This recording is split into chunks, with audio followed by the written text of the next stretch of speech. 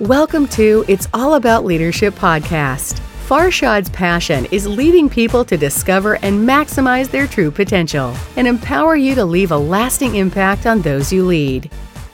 Clarity is everything. When you have a vision, when you want to go to a destination, it's very important to be clear for you where you're going.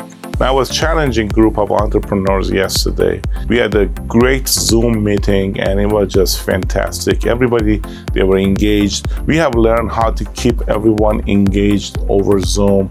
And this skill set is improving and it's not going to go away, by the way. Now, going back to clarity, I asked them a question. I said, okay, it's almost middle of August now. And by December 31st, I want you to be able to write down today, what are you going to celebrate that you look back at your 2021 and say, you know what, I accomplished the following 3 major things in my life and business. Think about it right now, write them down and go after them. Because if you don't have clarity, guess what's going to happen? Life by default versus life by design. You know, success is simple.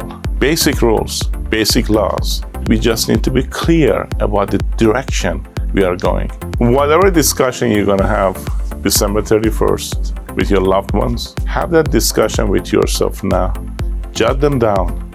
Commit yourself to get them done before end of the year. Now, if you don't give yourself time, you know, we have appointments with so many different people.